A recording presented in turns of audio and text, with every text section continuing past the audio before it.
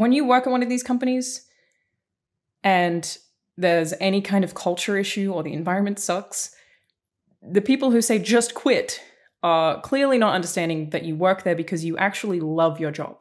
You love what you do for a living. You work hard, and the reward for working hard is sharing what you do with the world and having players see what you do. So I can speak to this firsthand. I worked at IGN when there was a walkout for sexual harassment. And some of the audience responses saying, I'm never going to read IGN again, just felt like being kicked while we were already down.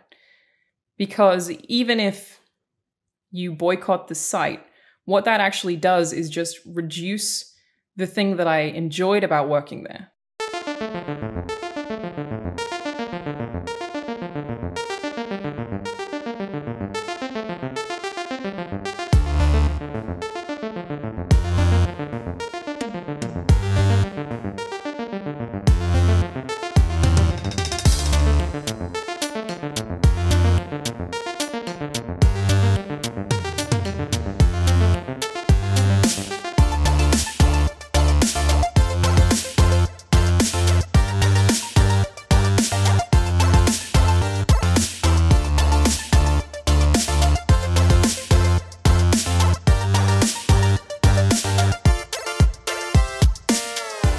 Hello, everyone, and welcome back to the Furidashi podcast. I am here with Lauren. Lauren, how you doing?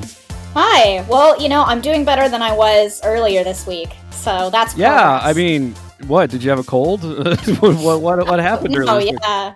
I don't know. I mean, last week there was this whole, lawsuit with Activision Blizzard, and then it reminded people of Riot. One of my friends is moving to LA, so it was just oh, look, everyone in your life is leaving you. Also, here's some extra emotional drama that's going to bring back all of the beautiful and wonderful memories of getting into the game development industry. So, yeah, love nostalgia. So, yeah, there a very big thing happened in the video games industry recently, and we kind of want to talk about it. But at the same time, I should note that we're recording this kind of as after the first week of Fallout, but this episode won't appear until well after. And it's our hope that the conversation is still going on when this episode appears, because one of the problems that often occurs surrounding especially sexual harassment in the video games industry is that there's a big hubbub and then the conversation just kind of disappears. Yeah, I mean, nobody wants to talk about these issues because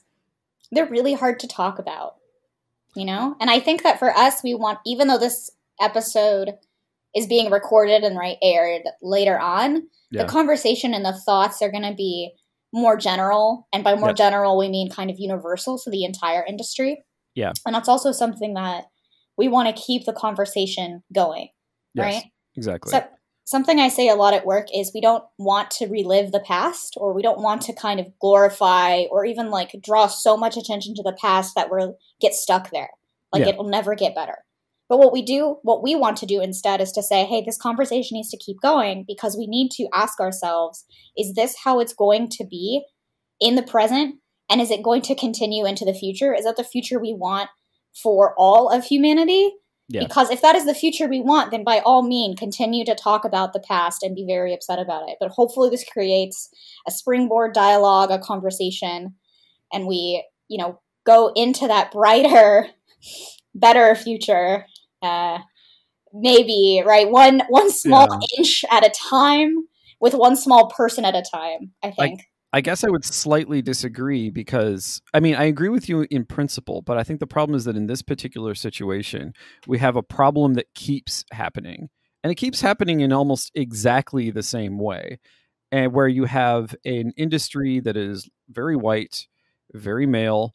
And in particular, when you look at the power structure of the industry, especially the largest companies, the largest studios, their C-suites are very white, very male. Yeah. Occasionally, they might hire a woman to be a token, essentially. But by and large, you're talking about, I mean, I'm just going to come out and say it, a kind of white supremacist industry, which isn't necessarily reflective of the people doing the work. In other words, the people our hapless level designer is far less likely to be a white man. So there's this weird, like, like if we talk about the industry, honestly, and even in the places that I've worked, and some of the best people that I've worked with, or the bosses that I've had, right?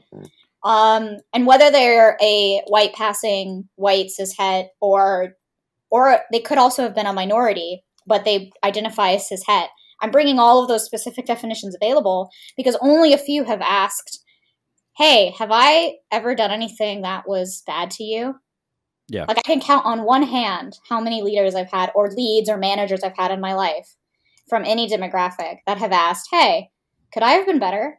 And on one hand, and I've had dozens of managers, okay? Yeah. And this is not to say that the blame is always at the top, but it is to kind of illustrate that in our industry, whenever someone tells me that leadership really didn't know, that's bullshit. Yes. Absolutely bullshit. Because I don't care if leaders didn't know it was happening to me.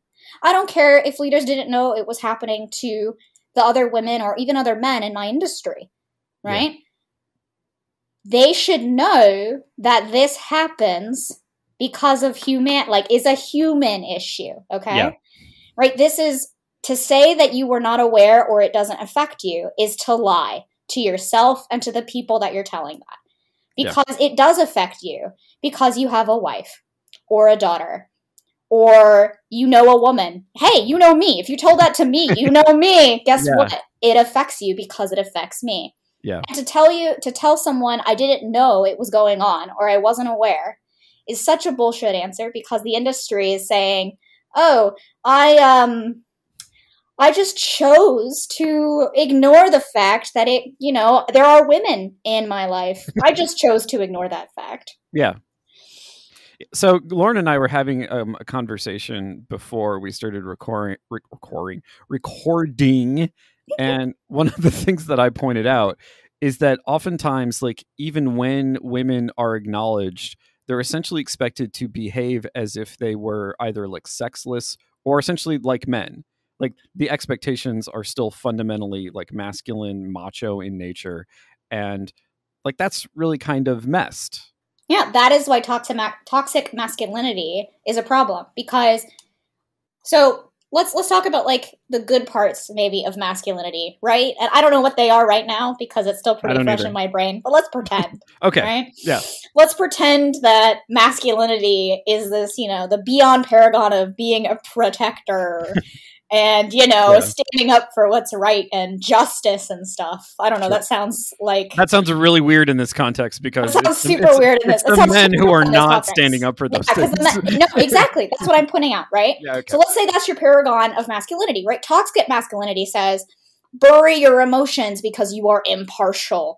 Live long and prosper. Spock became a better navigator and officer when he went on that journey into Vulcan heritage and got rid of all of his emotions because that's what toxic masculinity does. Like it buries and buries and buries yourself. Okay.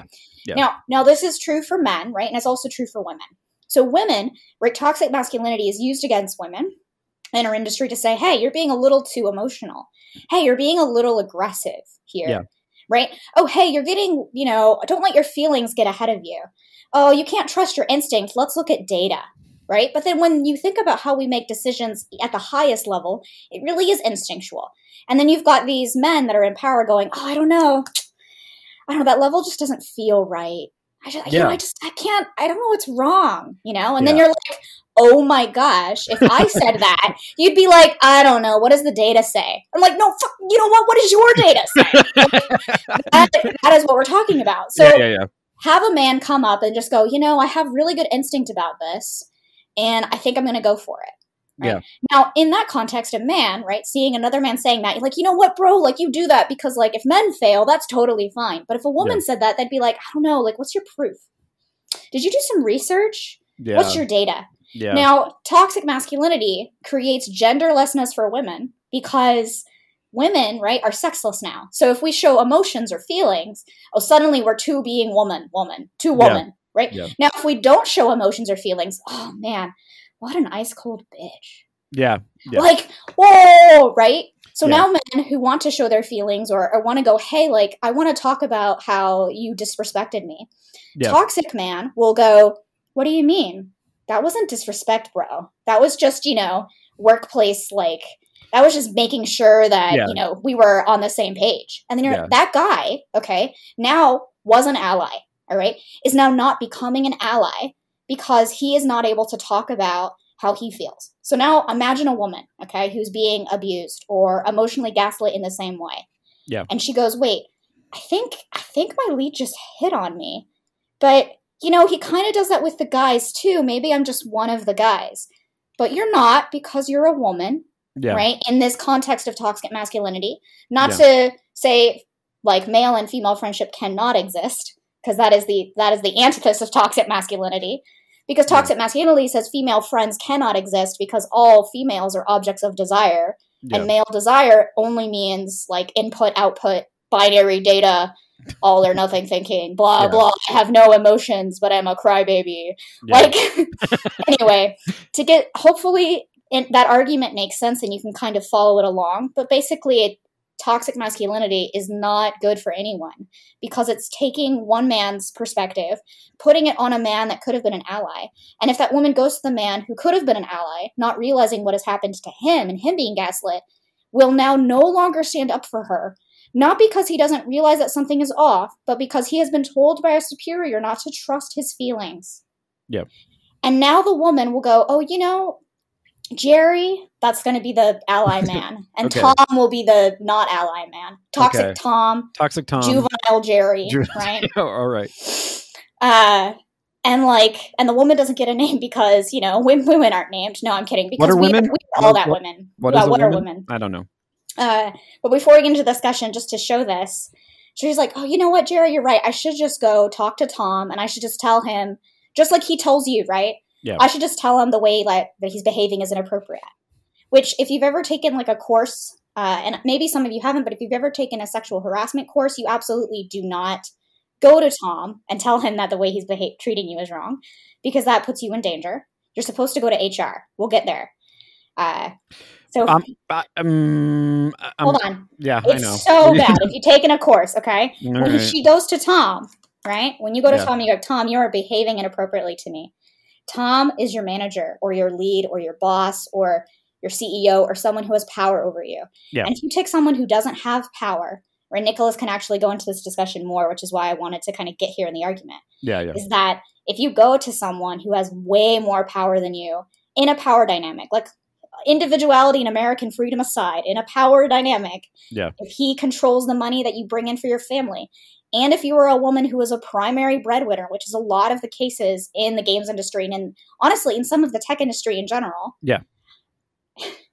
now your family is at risk. You are yourself at risk, and it's almost like in the least case scenario, your individual person, are traumatized and at risk. That is that's the least worst case, right? So bad, but yeah. Right? It's terrible. Literally, like, shy from murder.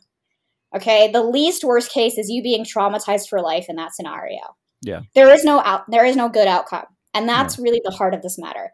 Is that Jerry could have just said no. I should talk to him because he needs to recognize, right, that he has something that, you'll get thrown around the internet called privilege, but he has power. Whether he realizes or not, he has power over Tom to go, Tom, like, I might get, like, lost, but out of all the 100 engineers, right, around me, we've only ever seen 5 that identify as women, right? Yeah. And this is even worse, right, if we go into non-binary. Oh, yeah, right? definitely, yeah. Different than putting someone who identifies as male or female and making them feel genderless, just so that we can very clear cut that line. Yeah. Like, there are a lot of nuances in this issue. Yeah. So to talk about that power structure, right? Because we also want to talk about, like, how does this make bad games? And also, like, let's get into the theory of it. Yeah. We have Nicholas to really identify that power structure. And also he's a very big ally. He's a huge supporter. He's been a supporter of mine for, 10 years now.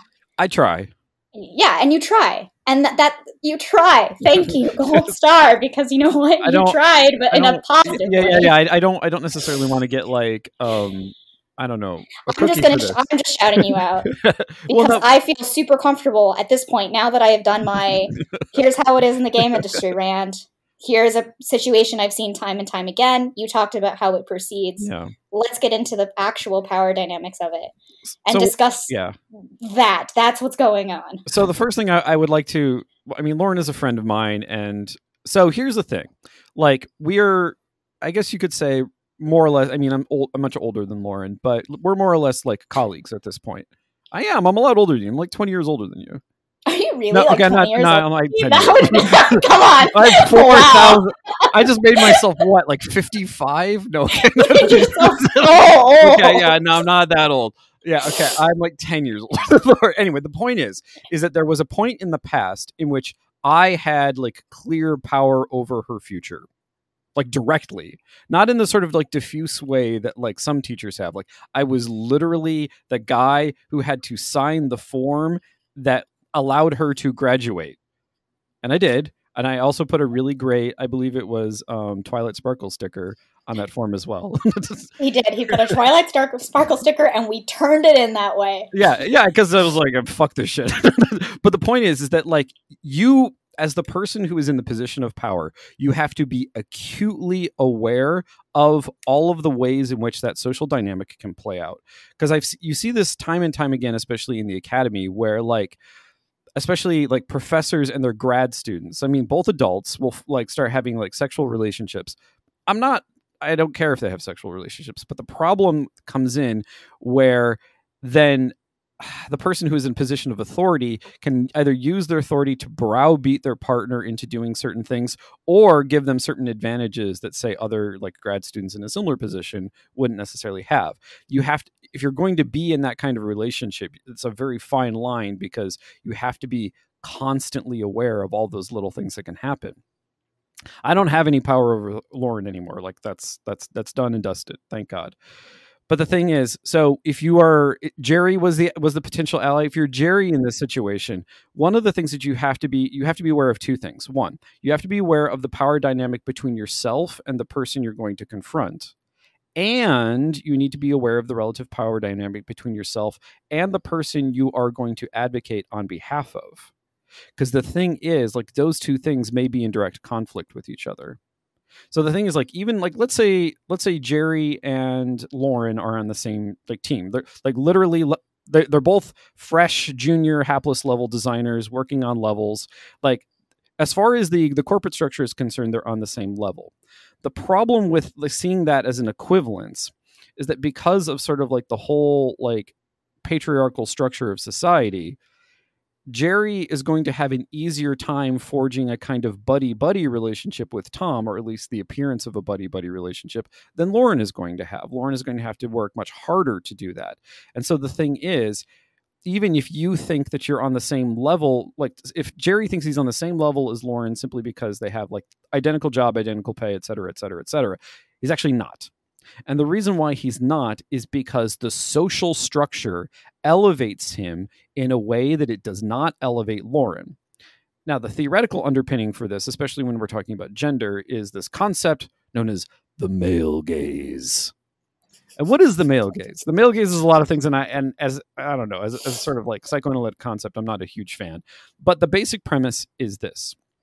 For all of our listeners out there, do you want to like underpin the fact that the male gaze is actually a real theoretical concept? It is a real theoretical concept. Yeah, you know. Not just you bullshitting. I just want everyone to realize he is not bullshitting. It is a real theoretical concept. Yeah, there's a feminist film theorist named Laura Mulvey, and she came up with the concept. Well, she sort of developed the concept. She didn't come up with the term of the male gaze. And what is the male gaze? Well, in terms of media, it's this idea that like the apparatus itself, like the filmic structure is what she calls it. Like the way films see the world is as if a man is looking at them. And she identifies all the particular ways in which that plays out, like the way in which like women's bodies tend to be framed as opposed to men's bodies, et cetera, et cetera, et cetera. Now, if you look at this in terms of like sort of a social critique, it means that like we are literally indoctrinated by our society to see our social relationships as if we were men. And the thing is this, and when I say men, I mean like big M men, as in like this very narrowly, like what Lauren referred to as toxic masculinity, this very narrowly circumscribed concept of malehood. Not only men are expected to think this way, but everyone is expected to see society in this way. And so the thing is, it's precisely what Lauren was saying. It's like, okay, I can be a woman in this position, but being a woman in this position means I have to adopt this persona that is better suited to this sort of like social structure that wants me to see myself and my relationship to others in these like sort of hyper masculine terms. And that is sort of like the sort of the social application of this notion of the male gaze. So then the question is, well, what do you do about that? And I have a slightly different approach to this than Lauren does. One, because I come from, a political organizing background. Fundamentally, it has to be a question of solidarity. And so that's what Lauren is saying by like allyship. Like you actually have to, if the problem is like society or sort of a corporate structure is forcing you to see yourself in relationship to others in a particular way, the burden is upon you, meaning guys like me, like, cishet white guys like me, to actually break themselves of that worldview, to actually try. In other words, when a woman comes to you with a story of like sexual harassment or whatever, not only to just believe them, but also to try and see things through the way that they likely see them, or at least attempt to do that. It may not work. You may fuck up, and it's okay to fuck up, but you have to at least try to do it. Long pause. I apologize for the long pause, but I want to. No, we need the long pause. Like you have to at least try to do it. Yes, because it all comes down to if you think that it doesn't affect you, it's never happened to you. You don't know anyone who it's happened to. You never knew it was a problem. You never realized you had to be aware of it. You haven't seen it in your life, and the thought of it actually ever happening just could never cross your brain. You right there are not being an ally. Nope. If you have thought any of those, and I really encourage you to rewind everything and listen to those statements. Have you ever thought yes? Like, have you ever said any of those questions? And, frankly, I'm sure that at one point in my life, I said yes to them too. Yeah. I am a terrible ally. Yeah. That's where we start, by realizing how we have been terrible. So that when we look at those questions and we remember that we think those things, we go, wait, that's my yellow flag. That's me thinking something that is not seeing it from their perspective. That is incorrect.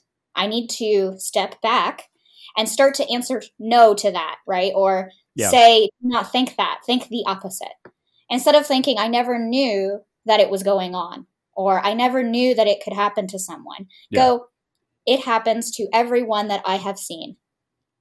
And now suddenly you probably feel very panicked and uncomfortable thinking that, right? You're like, oh God, like I'm on high alert. I have really high stress. I am flight or flight. Oh, okay. Now you are Lauren as a Hapless level designer. Yep. Now you are me walking down the street. Yeah. Like done. Now you know how to be an ally, right? Yeah. Well, okay. So I mean, not really. That was a joke, no, you're not wrong. But we need to try and think about this in a way that isn't like you have to have a low-grade panic attack at all times. No, you don't have to have a low-grade panic attack at all times, but you have it's going to make you feel uncomfortable. You're not going to want to feel that way, is the point. Yeah. Nobody wants to feel that way. Yeah. Nobody wants to feel like they're going to have a low-grade panic attack shopping for groceries. Yeah. Right? Or going to work. Getting paid to do the job that you were hired to do. Getting paid to do jobs you weren't hired to do, but were told you had to do. Otherwise, you were going to be fired. Yeah, right? exactly. Like nobody wants that of any gender, right? No. And maybe there are a lot of men or women or non-binary individuals who have all experienced that, right? Yeah. Actually, that's a really good point, because so to use something specific from the whole like Activision Blizzard situation, one of the things that I noticed, especially in like the testimonials from people that came out on social media afterwards, is that in addition to like the things that you could sort of very clearly describe as sexual harassment, there was also just a lot of like harassment, like not even necessarily sexual in nature. Like, for example, there was a whole thread of GMs for World of Warcraft who were talking about like these absolutely insane metrics that they're forced to keep, that they can't. And then when they fail, like their gender is then used against them. And it's like, oh, of course you couldn't keep up with this because, X, Y, and Z. And so the thing is like these things overlap with each other. Like one, it'd be a lot less difficult for people in those positions not to say like being a woman in that position makes it worse, but what makes it bad in the first place, the sort of the tool of oppression, is the fact that like people are being run ragged constantly. And that never gives you an opportunity. Like if your brain is constantly focused on like, I have to get this done and this done and this done and this done and this done and this done, it never gives you time to stop and think like, oh wait, what is going on here? What is being done to me? Like you're being drained emotionally, intellectually, and oftentimes physically as well, so that you never get the opportunity to stop and say, wait, this is all effed up. No, yeah, and it happens when you look at emotional abuse, you look at mental abuse, right? Like when I talk about abuse or I talk about harassment, and I've talked about these issues in the industry, I don't want anyone to construe them with, one of the worst, right? Yeah. Which is like sexual harassment or murder, right? And I kind of bring up murder because one, it's really fun to say. And second, I bring it up because people are like, oh man, but at least he didn't kill her. Like, no, why would you say that? Yeah. Like that's terrible. He'd still get away with it. And now you'd have a dead person. Right? Yeah. Like that's terrifying to me on a psychological level, not so much like an emotional level because I'm just dead inside at this point. But but mental abuse and emotional abuse are just as bad, if not more traumatizing. Because in one way, if you have ever, I guess trigger warning here, I don't know. If there is ever physical abuse, you can kind of dull your physical senses, right? You can say, oh, it's just my body, but it's not my mind that's being attacked. Okay? Yeah, it's not my emotions. Yeah, people often dissociate in those right? It's disassociation. Yeah.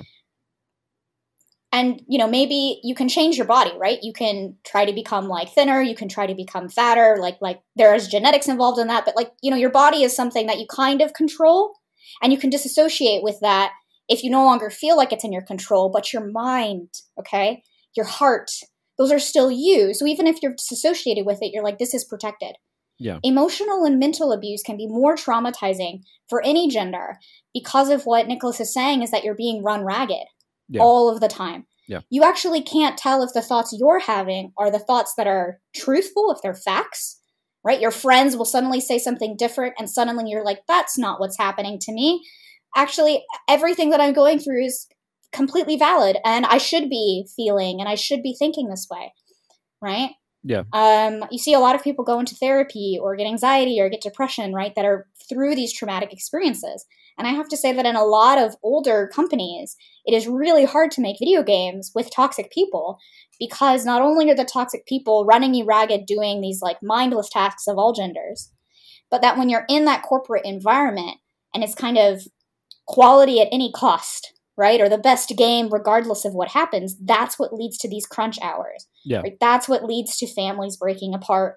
And I'm not talking about like getting divorced or like never seeing your kid. Like I'm just talking about your family in general. Like maybe your mom was sick and she's on her deathbed and you don't go because like, oh, you're working a 90-hour week this week. Sorry, Ma, this video game is way more important than the fact that you raised me.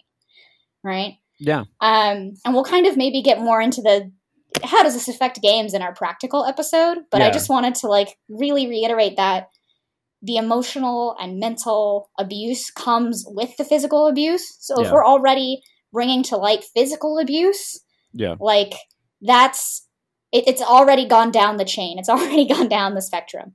Well, and I think the other thing that's really important to note is something that we began this episode with, which is that like you have to keep on top of it. So again, drawing from like my political background, one of the things that I see all the time is that people like there's a really big hot button issue. People get really excited. They protest and they run themselves ragged and they burn themselves out as a result of trying to go so hard against like a particular thing. And then they just drop on like, because the thing is like the system is designed to wait you out. It wants you to fail. It wants you to burn yourself out. And you see a perfect example of this in recently again, this may be like old news by the time this episode comes out, but one of the things that Blizzard has now done is at the same time that it's putting out these somewhat better statements about like how wrong all of these things were, they're also now hiring like an absolutely famous union busting firm. And what has this firm done? They've already gone into the company and started using all of the same tactics that they used to break up union organizing to break up all of the organization that has surrounded like actually fighting back against the harassment of women in the company. Like they're doing the same things because They don't want people to get together. They don't want people to share their experiences, because if people start sharing their experiences and be honest about it, be honest with the male employees as well as female employees, as like transgender employees, anyone, then people will start to realize like, no, actually they're describing reality. The thing that I experienced as reality before was the delusion. And the thing is, the company benefits from the delusion. They don't benefit from reality, because the reality is fucked. Sorry. Apologies for this. And no, we tried not to. I guess we tried not to use the F word. Is that the first F word? I tried. Yeah, I effed before, but now I'm just like, no, like this. You can't talk about something like this in these sort of like sanitized terms, precisely because like the forces working against the people who are in the position of least power are really sinister, and they want everything to go away. Like it kind of went away with Ubisoft, although there are sort of rumblings in France right now that sort of maybe Ubisoft will be taken to task for their BS. But that has always been the strategy in the video games industry, is to sort of like let the furor happen, be like, oh, we feel so bad about it, but then like essentially hunker down and wait for it to pass, and then go back and do the same things all over again. There's a couple of things I just wanted to touch on as we close this out here. Is the first that I know we've named some companies here, and this is a very this is a widespread industry issue. We have to recognize that not only is allyship up to the individual, right? Yeah. But it's the individual stories, and it's believing the individuals that matter. And there are just, if you looked at like the pictures from the walkout that happened, right? Those are the individuals and the people that want to make a difference. There were walkouts actually all throughout Activision. Yep. Right?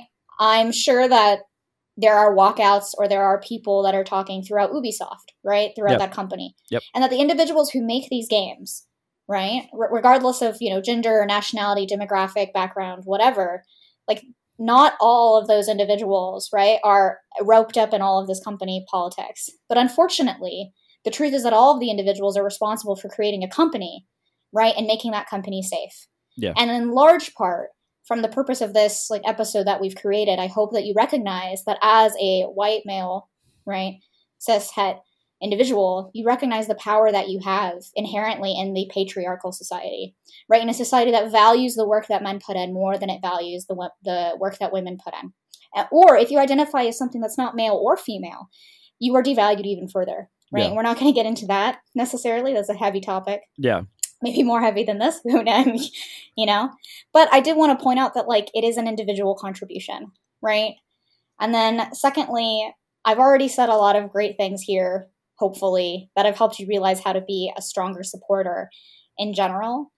That when you look at your life, or you want to get into games, or you want to make games, that the best games have been made by diverse teams, right? The best games have been made by people who all are coming together. When I'm talking about the best, I'm not necessarily talking about a really high Metacritic score or a game that is a classic and everybody wants to play on a PC emulator or whatever.